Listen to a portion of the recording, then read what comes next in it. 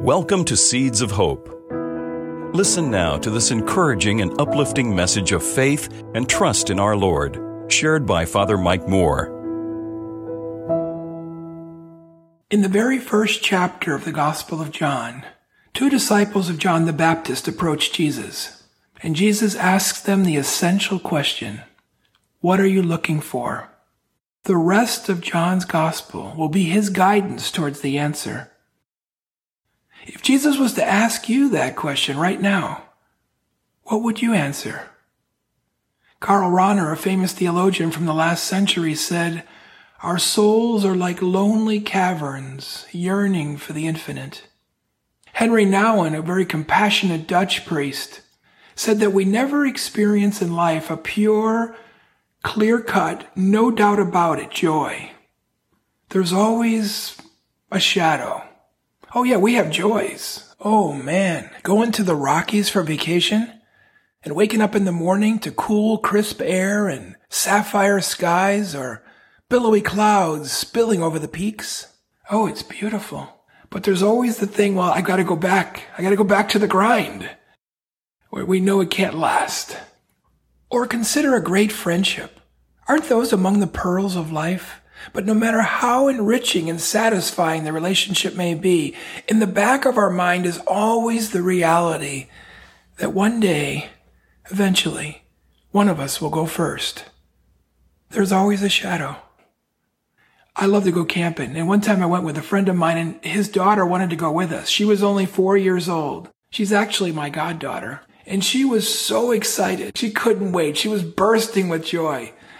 Until we got about 20 minutes outside of Tampa on our way to Ocala National Forest.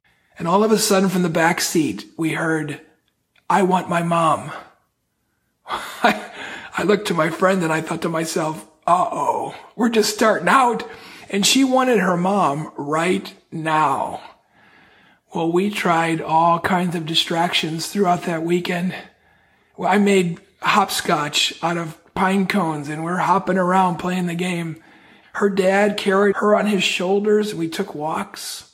We had a campfire and we were telling stories and everybody did a different chapter. The story developed wherever it went. We had marshmallows. And for a lot of the time we succeeded, but every so often, all of a sudden it would come out. "I want my mom." Yeah. What are we looking for? Right in the middle of John's Gospel is this section on the Good Shepherd.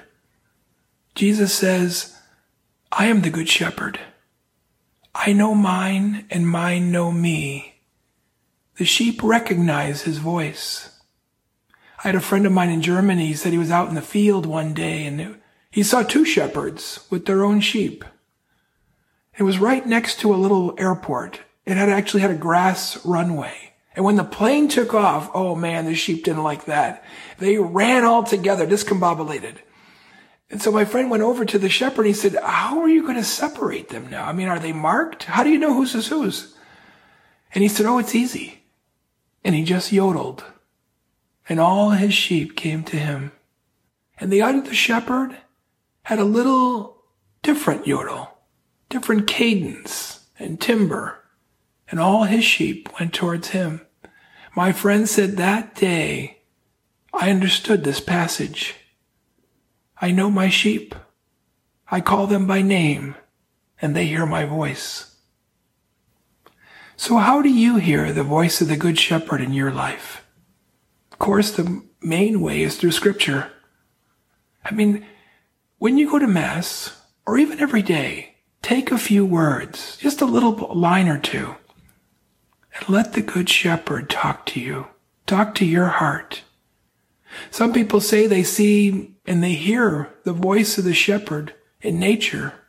When you wake up in the morning and you hear those songs of those birds, so clear and pure. Some people say they hear it in others, when they'll meet somebody and they'll say, "You know what, I was meant to hear the words that you spoke today." All kinds of ways that the Good Shepherd talks to us.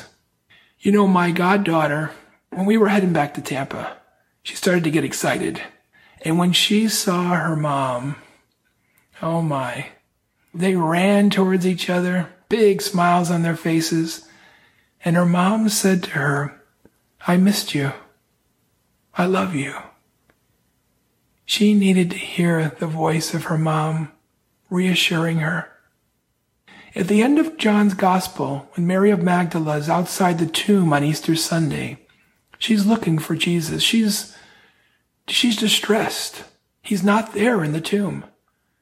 And she meets who she thinks is the gardener, but it's Jesus. And Jesus asks her the same question from the beginning of the Gospel. Who are you looking for? See, it's no longer a what, but a who. And when she says Jesus, he calls her by name, Mary, and she embraces him. Yes, that's what we're really looking for. We want to hear Jesus lovingly and personally calling our name, the Good Shepherd who leads us to the joys that last forever.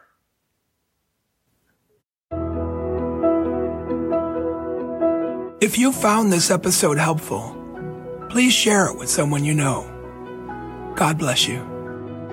If you would like to subscribe to the Seeds of Hope Reflections, just search Seeds of Hope with Father Mike in your web browser or wherever podcasts are available.